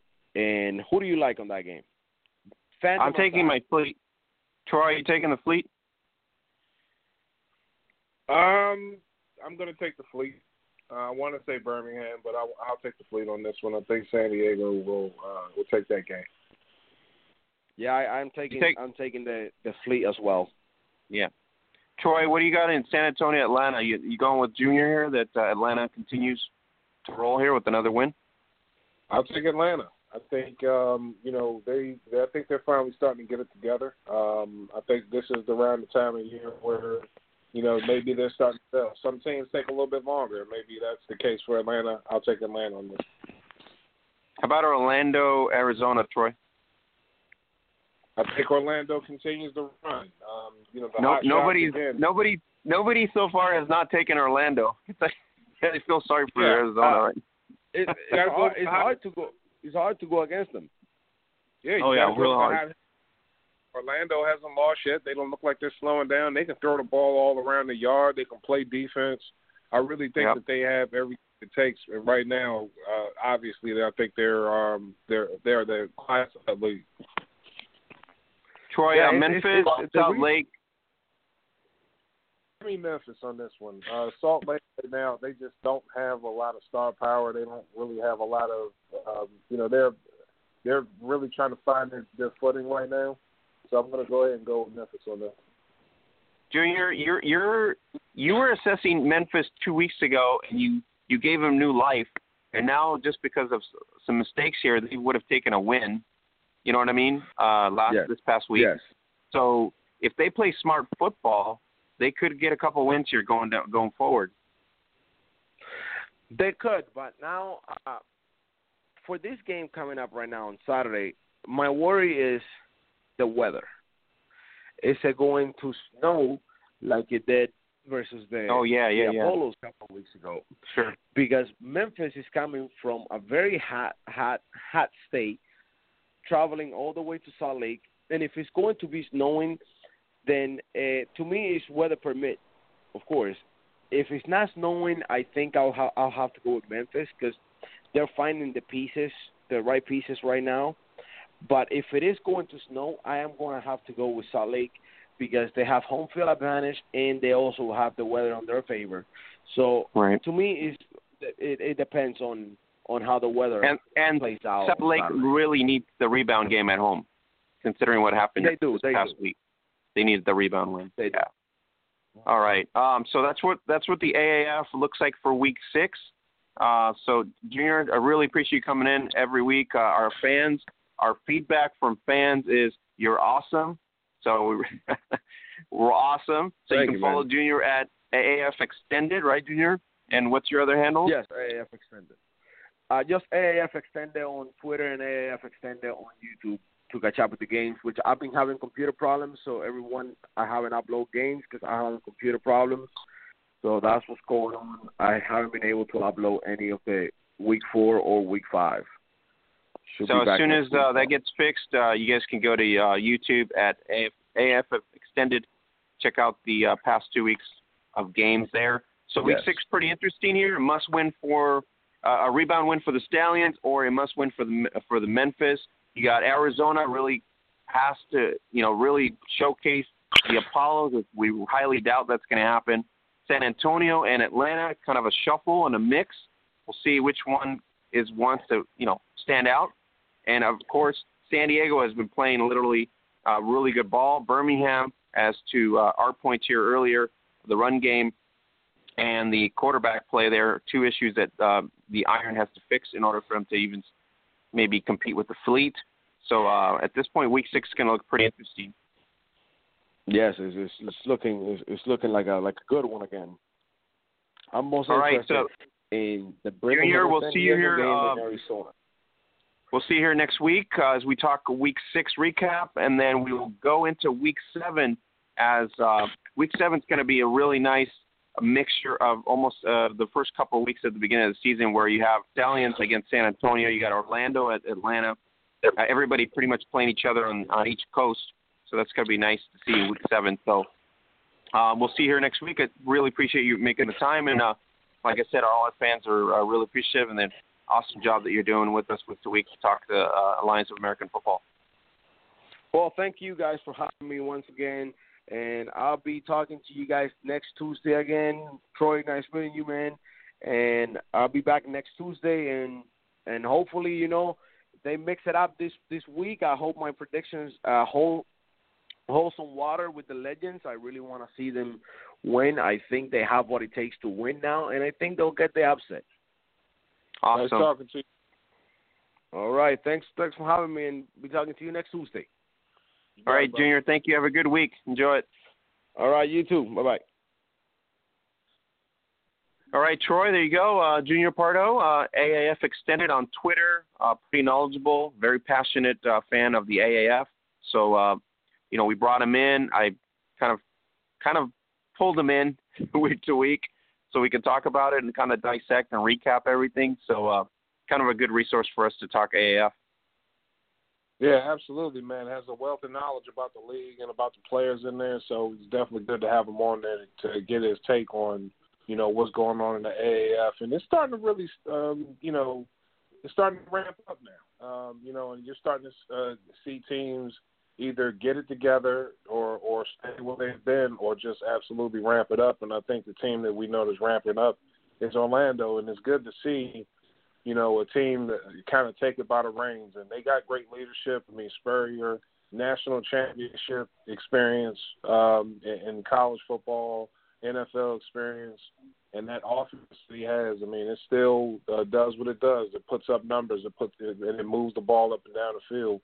And to have leadership on the defensive side, I mean, it seems like it's really coming together for them. So, you know, barring any kind of, you know, major injuries and things like that, it looks like that they're in the class of that league. Troy, I'm excited for Mart versus Spurrier in the AAF Bowl. Just seems like it's going to go that route. Just kind of have that feeling. Man. You know, you got two offensive gurus, and really offense is what sells tickets, and those guys are, you know, some of the best to ever do it. And, you know, it'd be great to see the schemes that they can come up with to, you know, try to fool their opposite sides of their defenses to see what they can do against those guys. But, you know, they've been doing it all year. And, you know, I'd expect nothing less if those are the teams that make it to the championship game. All right. So if you guys want to go to Zazzle.com/Gridiron Beauties, we have big March sales going on there. Our brand new athletes for this year, Sasha Cruz of the Mile High Blaze. She's going to be playing for the Austin Acoustic as well. You got Smooth Lori Jones, Mile High Blaze, looking potentially to be the quarterback for the Blaze as well. So, and then we have Kelsey Cristiano of the LFL Dream in Denver.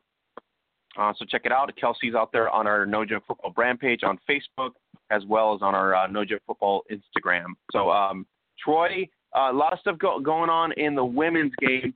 BAFA Woman championships, the two championships last week. It was the Birmingham Lions winning their sixth championship, and then this past weekend, the Wembley Stallions winning the Division II Sapphire Series championship. So in the UK, two champions crowned so far.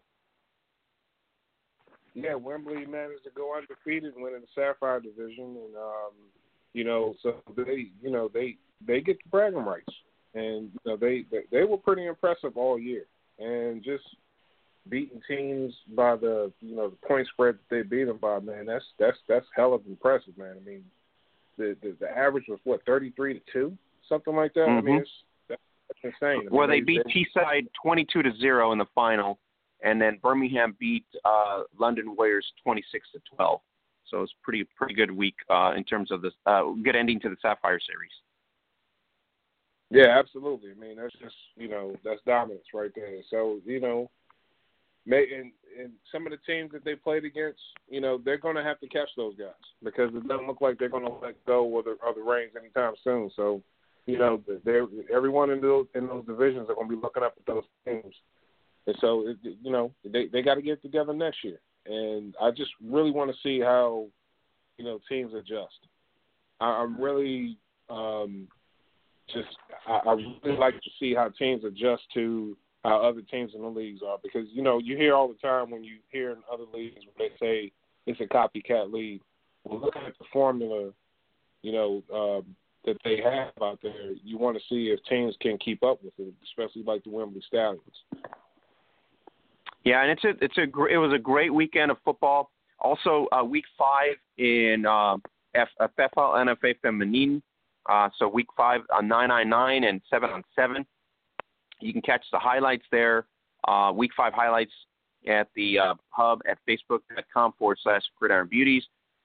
You get the highlights there from week 5 of FEFA in Spain. Also a very competitive league. We got Buffaloes as well as the rest of the squad, the rookies. Pretty competitive, and you can check it out there as well. You go to the hub every week. You can pretty much get it. We also have the Cancun exclusive coverage.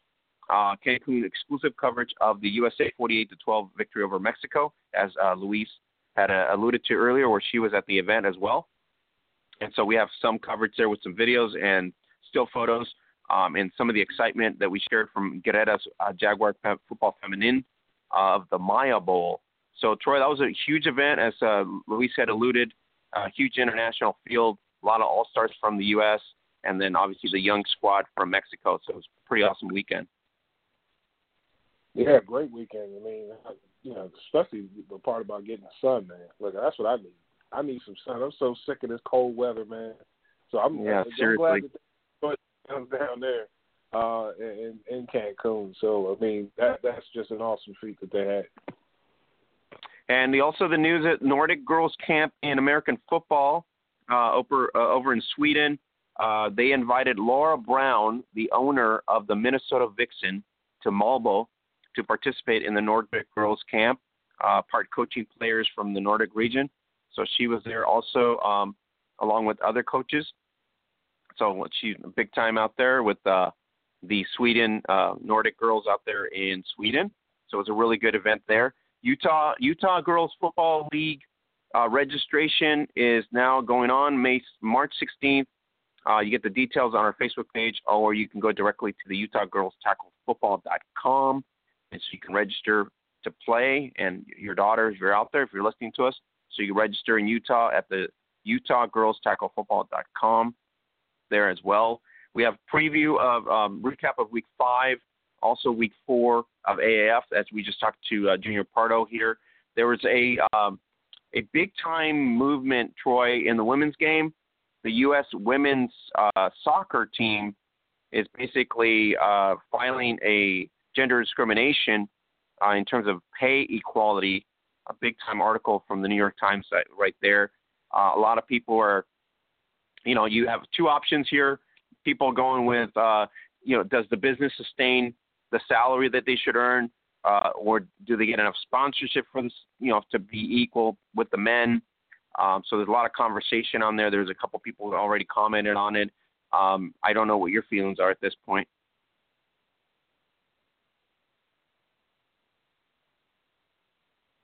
Are you still there, Troy? Yeah, I'm not really familiar too much with the women's soccer game, but that's a great conversation to have as far as, do they garner ticket sales? I guess that's really the big question is if they garner the same amount of ticket sales that the men do, then yeah, absolutely. Why not have them pay, be paid?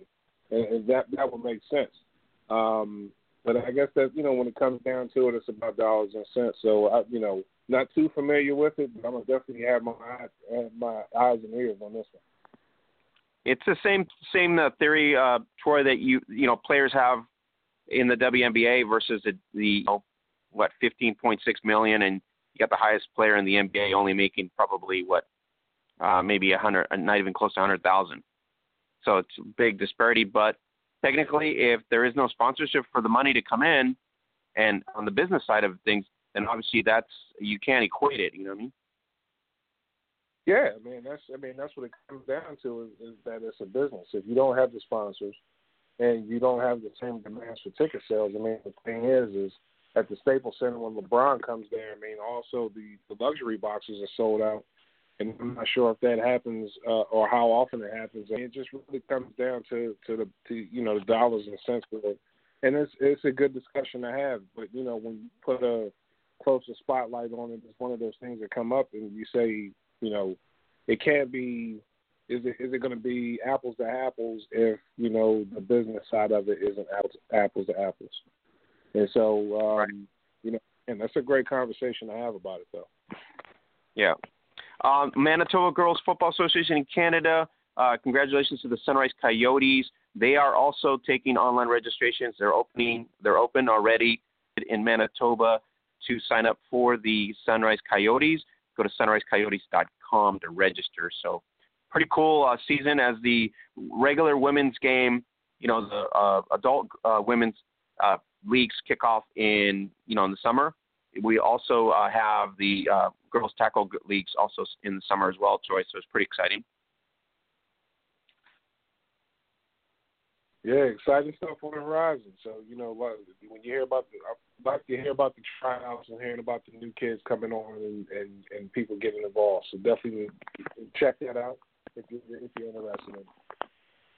All right. So, Troy, in Legends Football League Acoustic, announced their roster this week.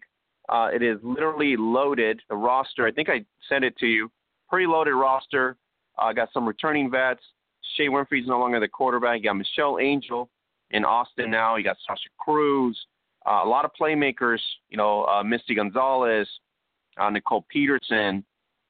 There's just a lot of transplants from Seattle and Denver. And so Austin looks like the West favorite right now if you had to compare everything besides Seattle, who gets, obviously, gets Snore and Matheny and company up there. So L.A., we have no idea what it's going to look like yet at this point based on the roster, but it looks like the Acoustics might be their year. Well, I mean, the interesting thing was the Michelle Angel move. And, with us covering the LFL, I thought we saw Shea Winfrey improve every year. I thought last year was her better year. But when you get a chance to get a Hall of Famer in there, you gotta take that chance. And, with Shea being a backup, and then also she's going to be getting some run at wide receiver, you do at least have a lot of depth at the quarterback position and now the wide receiver position because Shea is a hell of an athlete. I agree. That team is loaded. They got some size over there. The Dowdy twins are coming back. I mean, you really got a lot of size on that team, and they, that physical strength that they have. You want to see how they will equip themselves on the field. I want to see if they can actually put it together this year and make a run and at least make it to the championship game in the West. So that's going to be a great thing to watch for us for the Acoustics. So definitely keep an eye on them. Big team right there. So we want to see how they fare out with these other quicker teams also. Now, Troy, Legends, we have no idea what Chicago looks like. We do know Atlanta picked up some pieces, and that's Michelle Marshall, as well as Leilani Lopez and Megan Martinez as well, adding to Dakota Hughes' repertoire. And so you have Ziegler coming back, Wodowski coming back. So Atlanta literally looks like Austin in a way where it's adding tools and benefits. And then Omaha takes a couple of the Acoustics, the center, and then you also take, Anna Garza evolving as a QB for the Heart, adding Jacqueline Good back to defense. We could see a brand new Omaha Heart as well here. And Nashville, we have no idea yet because the roster hasn't been announced yet. But it looks like the Omaha and Atlanta looks like they've kind of put pieces together. Yeah, but the story of Atlanta is Dakota Hughes coming back. I mean, the thought was that she was going to retire, and now she's going to retire. She's coming back, for this year. And I just think the reason why she's doing that is because she sees what kind of team that they're going to have. And this would be a chance for her to win a championship. They went pretty far last year. And, and we thought, it's always a thing where they just can't finish games. And you want to see them be able to do that. That's really been the narrative the entire time we've been covering them, is that when it counts, they cannot finish games. And so they're going to have to find a way to get that done. And you know what? A lot of that is going to be on her shoulders. She's the leader. She's, a Hall of Famer. At some point, she is the straw that stirs the drink. So that team goes as far as she goes. But you're right. They have a bigger roster, have a loaded roster. But, at the end of the day, it's going to come down to whether that quarterback is going to be able to make plays on the field. All right. LA's revamped. Nashville's revamped with everything that's changed, right? So we have that. But we do have Staples on the other side. So Omaha, not much of a chance unless Garza really stands out, right, at this point in terms of QB play and give them an opportunity because they've always had good defense in Omaha. Just seems like offensively they've always been, it's kind of like a down thing for them. So if they can elevate their offense, I think they're going to be competitive. We have no idea what the Blitz will bring at this point this year because until the roster shows up and see, we can analyze that. And Los Angeles, brand new coaching staff, brand new everything. We don't know what that's going to happen. Gaxiola coming back. So Legends is kind of interesting for this upcoming season. Yeah, a lot of new storylines coming up. But again, just like you said earlier, when that roster comes out, that's going to help us get a better idea of the expectations that's coming. We really want to see what goes on in the post-Tui era out in L.A. I really thought that he should have come back. Maybe it just didn't work out with these guys. I really wish they could have worked it out, but at the end of the day, you gotta do what you gotta do. But with Gaxiola, kind of taking over the helm over there, I think they're in good hands. So definitely can't wait to see what LA Rocking is out there. All right, so guys, we are partnering with Sports Fan Network live coverage of XXL, so Football Extremo in Mexico, and we're going to be live coverage week to week, so you can catch it there at the hub at facebook.com/Gridiron Beauties. That's Sports Fan Network. We're teaming up with them, as well as the LFB Cancun. It's Where to Go Playa del Carmen. We get recaps as well from Deportes Quintana Roo. Those are our network partners down there. You get live coverage and recaps there as well, week 3 and week 4. Check it out on the hub. You also have key articles. There's an article by Forbes, why women's teams are coached by men. So that's probably going to evolve and change over time at this point, given some of the things that are happening with the NFL Women's Forum. And then Italy, first selection meeting and first actual scrimmage for the team happened this past weekend to field a Italian national team for the Euro IFAB World Championships. They're going to come up in the summer of 2019, downfall about August. So they're trying to really work that in as well. You get to catch out the Maja Blaze video as the WFA begins to kick off in about a couple weeks here, and we start getting ready for the season. Texas Elite women's training video is on there as well as they get ready for their WNFC debut and inaugural season as well. And then TV Azteca Jalisco spotlighted Fanny launches as well. And then Tony Harris, spotlighted by Glamour and Huffington Post. And then Troy, a lot of the conversation with Tony Harris was over with on ESPN and all that was, is she going to be able to, really, if she gets to the NFL level, is she not going to get steamrolled because based on highlight film and everything else, not an impressive highlight reel enough to say she's ready for an NFL-style environment? Well, I think, before, and I love what Tony Harris is doing, but I think, before that, I think she should, get a chance to, go to East LA College and see how she fares there first. And I love that she has that aspiration, and I think it's great that she also has a scholarship to East LA College. This is just going to be great, but I want to see her play at the college level first. I was definitely impressed in watching her high school tape. She can play. She can play defensive back. I know people have their criticisms, and you want to judge her as a football player, not just as a young lady. But man, she can play football. So I was definitely impressed with her skill set out there. And the thing is, with college, and you see it all the time with high school players who are not highly recruited, and after a while they develop into a different type of player. So we'll see. We'll see how she physically develops.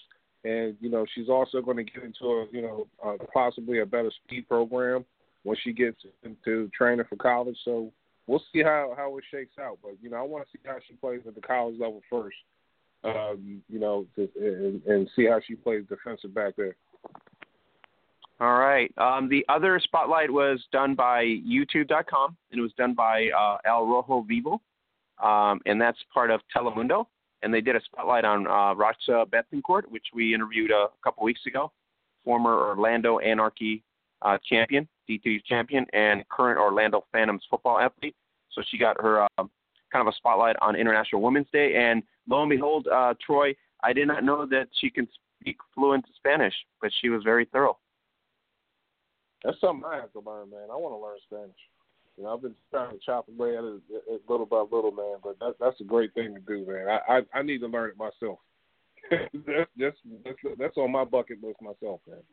Yeah. Okay, Troy, Español número uno para ti. That's your bucket list, right? Absolutely. All right. So she was featured on there. So you can go to the hub at facebook.com, and you can catch the interview there via YouTube, a part of El Rojo Vivo as well. Nordic Camp highlights as well from the Nordic Camps in American Football page. We share that as well. And then you also have highlights from the BAFA women by the Wembley Stallions women's team, which added some stuff there as well, and we shared that with us. And the Italian article that was done by Achille Ferrara of Italy, spotlighting the Italian women's team that is trying to compete at the 2019 Euro Championships in August. We had fun times this weekend. We had the rankings come out as well, the preseason rankings for the WFRC and the WNFC there, and we talked about it. The Utah on top of number 2, Texas Elite. And we also had an article, which kind of interesting, Troy, on the article that came out, can a true arena women's league survive financially without the LFL-style brand play? So that was the question that I posed on there. What's your take? Do you think a full-kit NFL indoor arena-style women's league can be financially, can it survive? Because a lot of the men's leagues come and go. Yeah, I do. Yeah, I mean, you've seen some of the success that you've seen recently, and then not to mention when you have you see that the game is starting to become even more popular year by year. I think, yeah, absolutely. But again, it depends on who's behind the scenes. You got, somebody out there like OJ that's chopping, behind the scenes and get sponsors and lining people up and making business deals and sitting down with people and having conversations. I think you start moving in that direction. So, yeah, absolutely. I think that can happen. All right. So there you go. The article was a part of arenafootballtalk.com, and it was a female indoor football of past and maybe the future. So it's a cool article there, and you can read it up. Then we also have different articles on there, as well as the IWFA Championship rematch in the Premier Championship that's coming up on March 16th. Our very own Norjoke football athlete Michelle Marshall will be playing for the Austin Ravens as they take on the San Antonio Sidewinders. So make sure you don't miss it, especially if you're over in Austin. It's going to be at the Ice and Golf Center Northwood in San Antonio. San Antonio, 17530 Henderson Pass in San Antonio. So that'll be the event there on the 16th. The other event coming up is the 23rd International Friendly.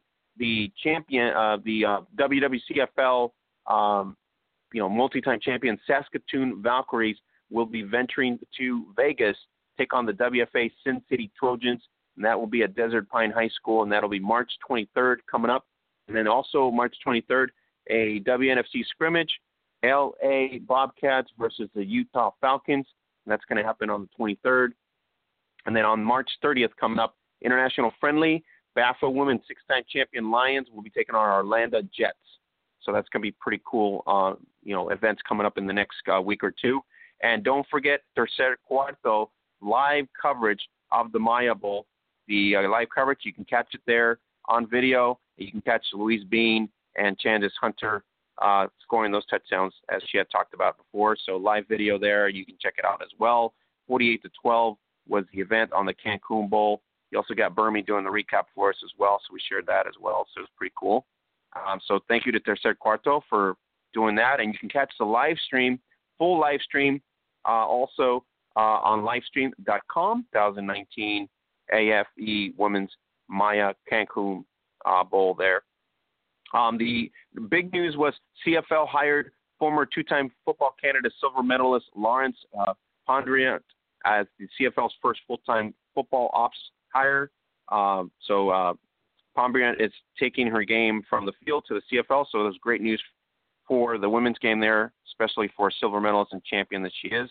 And so she gets the opportunity there as well. And then we've got some awesome stuff happening week to week, so don't miss it. Go to the hub at facebook.com/Gridiron Beauties. We didn't touch up on XSFL Texas, but we'll go ahead and upload that and get that up and get you the rankings for the week and touch up on the week that it was. And so pretty exciting times happening in the game. There is a cool video. You got to go watch it. Balance for Better, USA Football. It was a part of the International Women's Day 2019, and it was part of USA Football. We are Trailblazers, rewriting the rules. Pretty cool video there, so check it out. It's got about 12,000 views, courtesy of USA Football as well. So pretty awesome stuff happening, Troy, especially this past week, given International Women's Day. Yeah, every day is is new and bigger information that comes out about the ladies game, and we just get a chance to report it. So I'm still amazed at how much progress has been made in getting the word out about the game and seeing a lot of these ladies play football all over the world. And now you're seeing, ladies get positions in front offices and the corporate side of it. So the game is spreading, and so everything is really going in the right direction, trending in the right direction for the women's game, and we're definitely glad to be a part of it. Also, Sunday Night Football on NBC on March 8th tweeted out, on International Women's Day, we introduced to you the WFA and their 65 teams, which is kind of cool for them to do that. Put up a nice flyer out there, kind of showcasing 8-week season, April 6th, 11-11 full contact, 3-division 65, defending champs, Sharks, Anarchy, and Renegade. So that was pretty cool of them to do that and kind of spotlighting the women's game there as well. The AAF was spotlighted during the week, so we got articles going on there. So check it out at the hub at facebook.com/Gridiron Beauties. If you want to get the gear, everybody's got the gear. I don't know if you don't have the gear, you better go get the gear. Zazzle.com/Gridiron Beauties, up to 20% off. You can get hoodies, tees, leggings, pretty much anything else at Zazzle.com/Gridiron Beauties. Check it out. Get the favorite shirt. It's going to be the No Joke Football shirt, or you can get the No Joke Football hoodie, just like Kelsey Cristiano is sporting on our Instagram. So 6,700 strong, overall 20 fanatics in love and for the passion and joy that is women's American football. So, and we are happy to bring it every week to you on our podcast here. So today, Troy, 6 years, our podcast, overall 10 years in terms of exposure, but 6 years of the podcast, and that's our anniversary today. So it's pretty cool. Hey man, that's awesome, man. 6 years. Wow. That's gone really, really fast. I don't know how many years you've been with me now. What, 4 years? 3 years? It's been 4, yeah, it's been 4. So it was like, wow, this is crazy, man. Time flies, man. I didn't even realize it's been that long. Yeah, it's 6 years. I started looking at it today, and I'm like, that's 6 years in. So thank you to Block Talk Radio. Really appreciate Apple Podcasts and obviously all our other RSS feeds that we are located at. And I really appreciate the feedback. If you guys are, like what we do, what we're doing, you can always tweet us on Facebook. I mean, tweet us on Facebook. You can always tweet us on Twitter at Gridiron Beauty. And then you can always go to Facebook at Gridiron Beauties and under the podcast post. So we're going to try to get Sylvie Ibish back hopefully in the next couple weeks as we reschedule her for that. Really appreciate Junior Pardo coming in, giving us some insights on the AAF. And Troy and Luis, always fun to have you guys here. So, Troy, more free agency coming up in this week. We got, Antonio Brown in Oakland. You got, Odell in Cleveland. So we'll see what happens this week in terms of our teams, between my Rams and your Redskins, and see who gets picked up or how they're going to adjust the rosters. Yeah, definitely keeping my eyes on it, man. It's an exciting news, and the great thing about the NFL is everyone right now feels like they can go to the Super Bowl. Well, maybe, but most teams, they feel like they have a shot at least the playoffs And, there's going to be more to come over the next few days, few weeks with free agency and also for the draft and mini camps and things like that. So we'll keep you all posted with all the information that comes through, y'all. All right. So you guys want to order any stuff from our shop internationally, make sure you go to Zazzle.com under the Worldwide tab, look for your country code, and also use the special codes there. You can save up to 20% off. So Zazzle.com/Gridiron Beauties. You guys have been listening to the best podcast covering women's American football and NFL news weekly, and now AAF weekly with Junior Pardo, which is awesome for us. And so we'll touch base next week as we talk more women's American football plus AAF and NFL news. So, Troy, thank you again. And for Louise Bean and the absent Mackenzie Brooks and Holly Custis, Oscar Lopez Sissing will be here next week on the Gridiron Blitz. Have a great night, everybody.